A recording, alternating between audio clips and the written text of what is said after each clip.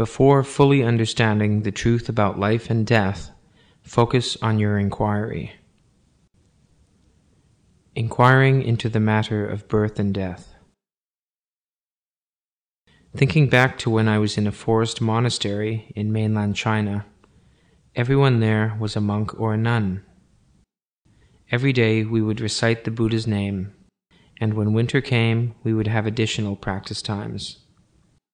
These were not times for the learners to ask questions to the good advisors, but rather they were for the good advisors to question the people who were participating in the services. What did they ask? They certainly did not ask about your health. During the 7-day recitation retreat, they did not care about your body. Illnesses and ailments were not treated. If someone died, their body would simply be pushed under the dormitory bed. What had died was simply a foul-smelling empty shell of a body. It was more important to focus on ending the cycle of birth and death. In order to do this, we must understand the truth about birth and death. Where did you come from before your parents gave birth to you? In the future, when you pass away, where does your spirit go? Those who practice Zen inquire about these questions.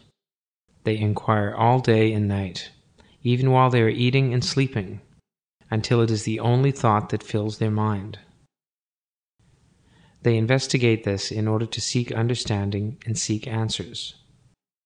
Until they have found understanding and answers, they continue to move forward in their inquiry and make their mind become focused.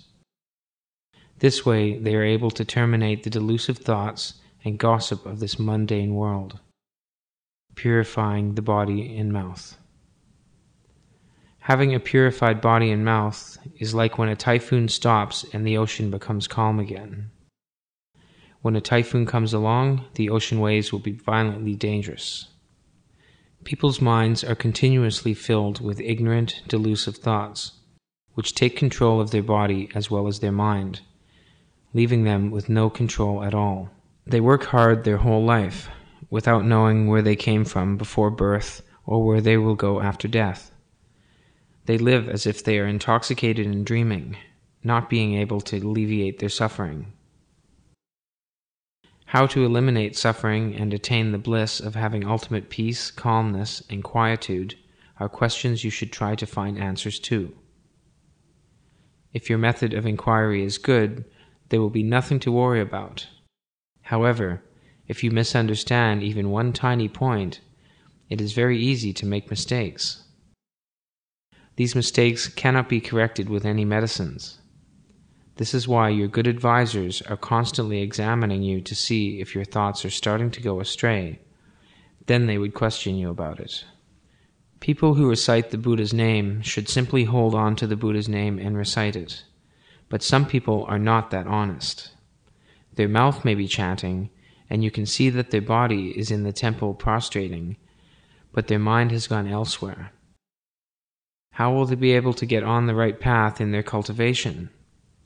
Of course, in the Buddha's great compassionate light, even if your mind is not cultivating properly, but since your body and mouth are definitely here, your efforts certainly will not go to waste.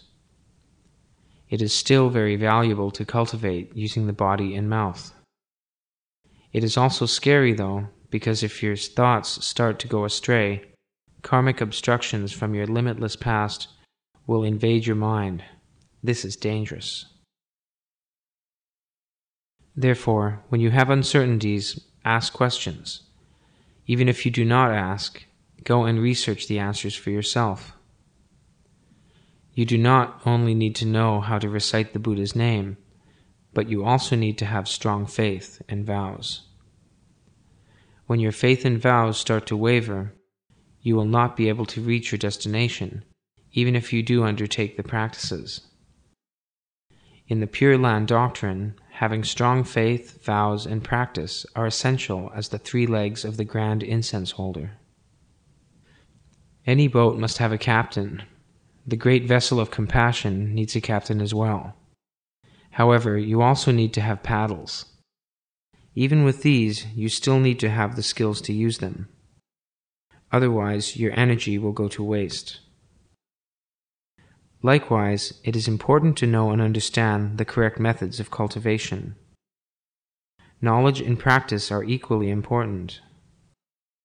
Even though we speak of terminating the literal, understand once we initiate the actual practice, we must still seek to understand the methods of cultivation when we are practicing. You must know the path you will take when walking. If you take the wrong path, how will you reach your destination? Accord with the Buddha's mind and diminish worldly sentiments. Over the past 2 days, how has everyone been reciting the Buddha's name? How have you used your mind? It is of utmost importance to have a sincere mind. This way, you will not have delusive thoughts. If you find your thoughts all over the place, that means your mind is not sincere. Light and dark cannot coexist. Light eradicates darkness, and darkness eradicates light.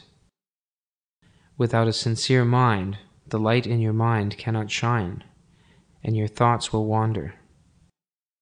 This is an area you must pay attention to. So how should we recite the Buddha's name? First, recite with your mind. Second, recite with your tongue and mouth. The mouth is not actually a part of the 6 organs of sense: eyes, ears, nose, tongue, body, and mind. It falls under the 3 karma: body, mouth, and mind. Reciting the Buddha's name requires specifically the use of the tongue. Without the tongue, even if you move your mouth, sound will come out, but words will be muffled. Each word we recite needs to be clear and distinct. How do we do that? We must listen with our ears. The ability to hear is required in order to make each word distinct. Each chant of the Buddha's name starts out from your sincere mind, is recited clearly from your mouth, heard clearly in your ears, and returns to your mind where it is then remembered clearly. This means you are aware of every chant, not letting go of any one of the 6 characters in the Buddha's name. Putting all your energy and strength into one area is focusing your cultivation. When you're well accomplished in this area, you reach a single focused mind. If you are able to have one recitation like this, you should work to make all of your recitations like this, and make all 7 days of this retreat like this. Whether you are young or old, you carry on the recitation to every end of your life. That is what we call dedication and diligence. Use a sincere mind when chanting, and you will gain the boundless merits that are embodied in the holy name. If your mind is scattered, even if you chant until you lose your voice, it will still be useless. This is because your mind is still thinking delusive thoughts and seeking the 7 emotions: pleasure, anger, sorrow, joy, love, hate, and desire, and the 6 desires.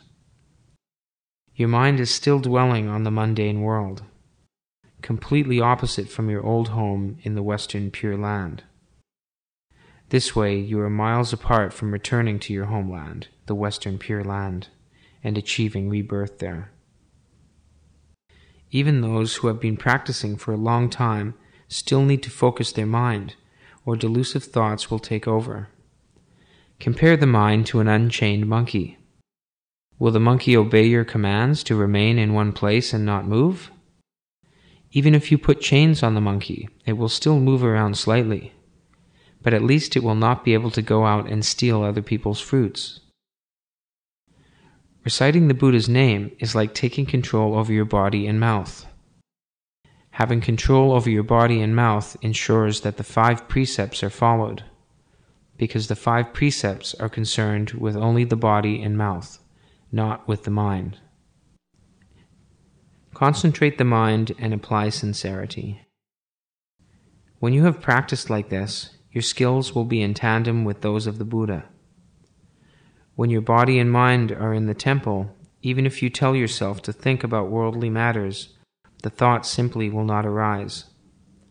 When you are able to terminate your worldly desires, your mind will be purified.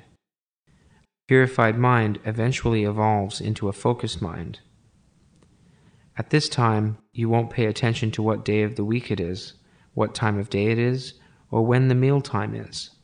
When your mind is in tandem with the mind of the Buddha, you may not even have the need to eat. However, you must remember that your body is a retribution body born from your parents. You still need to eat and sleep, just like a vehicle needs fuel in order to run. But if you are at ease when eating, you would not be unhappy when the flavor and texture of the food does not suit your taste. Nor would you be greedy for the foods that you like and avoid the foods that you dislike. Eat only for the purpose of fueling your body, and you will feel your body and mind become at ease. When you recite the Buddha's name, you do not have to wait until you go to the Western Pure Land of ultimate bliss before you can feel happy and at ease. Every thought that does not deter from the Buddha constitutes the making of a Buddha. Every time your mind is in tandem with the mind of the Buddha, you will be able to perfect your skills and be at ease at all times. All hours of the day will be filled with stillness. There will be no moments of scattered thoughts. When you have attained this kind of Dharma bliss, even if someone calls you from home telling you that you have won the lottery, you will not want to go home and claim the money. You will see it as unnecessary and an obstruction to your cultivation. Letting go will allow you to be rid of all false, delusive, and scattered thoughts. Those are not real. They are simply worldly desires. In contrast, you may want to rush home and claim your lottery money without even packing your luggage. You may say that you should claim the money in order to donate it to the temple, right? You may say that now, but once you have the money, you will think that it is not enough, and want to wait until you have more before you donate any of it. When you revert to your innate purity and ultimate tranquility, all worldly affairs naturally become less important, and you will not be bothered by them. This is when your mind is in tandem with the mind of the Buddha. Your skills make you a noble person, because even though you are still an ordinary secular being, your mind is one with the sagely.